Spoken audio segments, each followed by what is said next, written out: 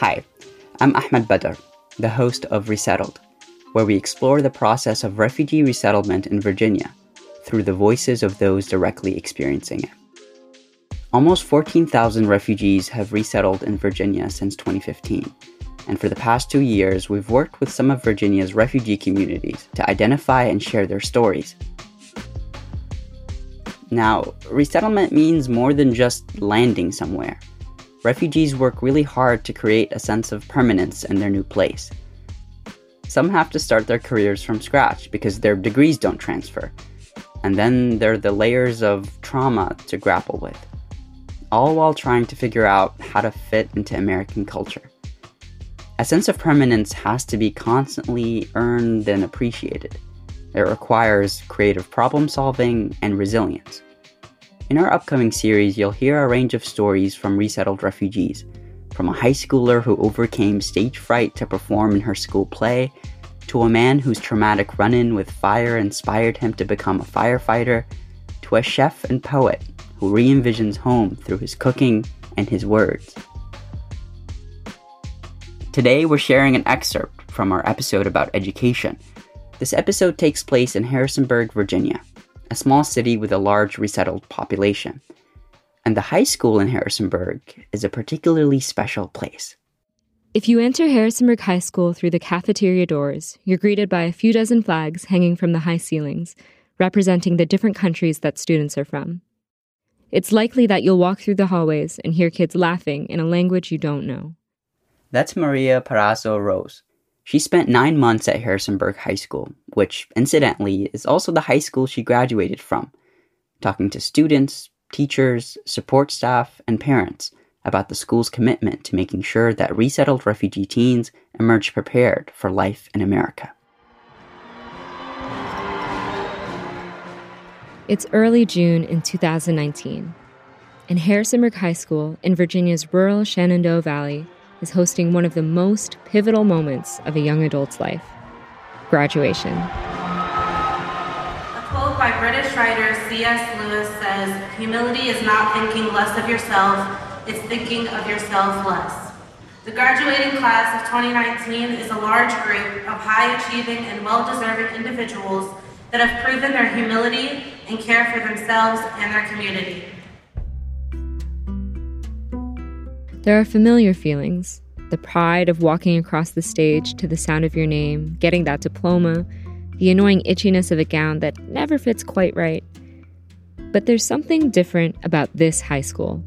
You can see it in the crowd of parents packed full in a giant stadium cheering on their children.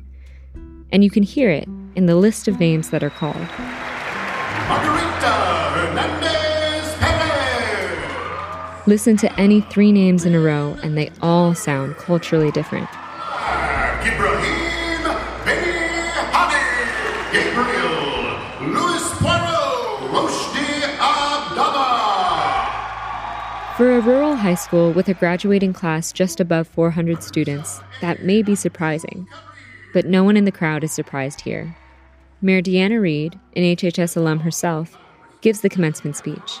And one of the lessons she wants kids to remember is what it means to come from this town. Sitting all around you are dozens of people representing different cultures and languages and ways of life than your own. Embrace those differences. Incorporate them into your own culture and how you live your own life. Millions of people grow up and go to school surrounded by people who look just like them. You've got a head start because you've grown up in Harrisonburg. Our diversity is our strength. You already know the importance of that.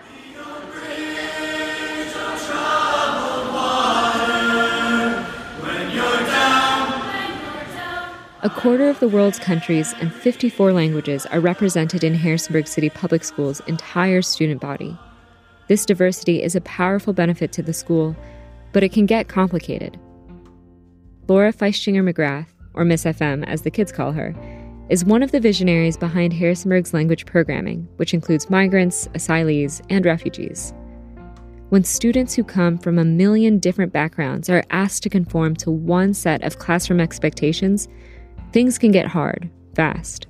And when you're a ninth grader and you can't read in English and your first language literacy skills are on a fourth grade or fifth grade level because literacy is different in your home country, or because you've had traumatic experiences, or you haven't had school in 5 years because you're from a war-torn country. Like, all those things make it so that all those kids are in ninth grade. Well, what are we going to do with them? These kids' successes are hard-earned and hard-won. As part of Harrisonburg High's graduation, the principal asked kids to stand up and remain standing as she calls out different characteristics of the class. Please stand if you have earned a national award. Those vary back and forth between things that fit this small Virginia town if you own livestock, and things that represent a much more diverse population. please stand if you speak 5 languages. Please stand if you are the first in your family to graduate from high school. Please stand if you are the first in your family to go to college. The cheers for these last two, being the first in their family to graduate high school or go to college, get the loudest cheers.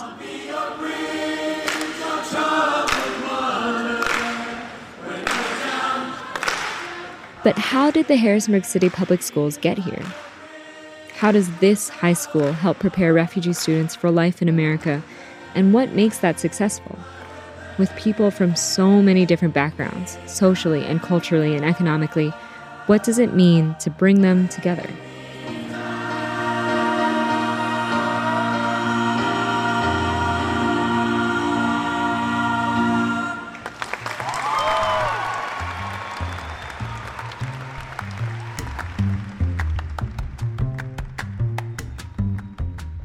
That was Maria Parazzo Rose, reporting a story from our upcoming episode about education.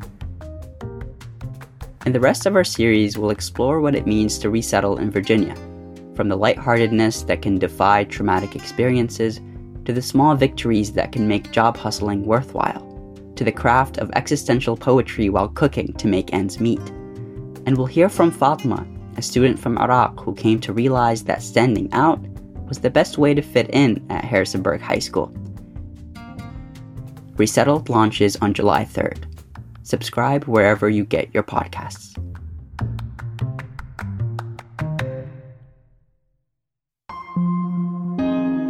VPM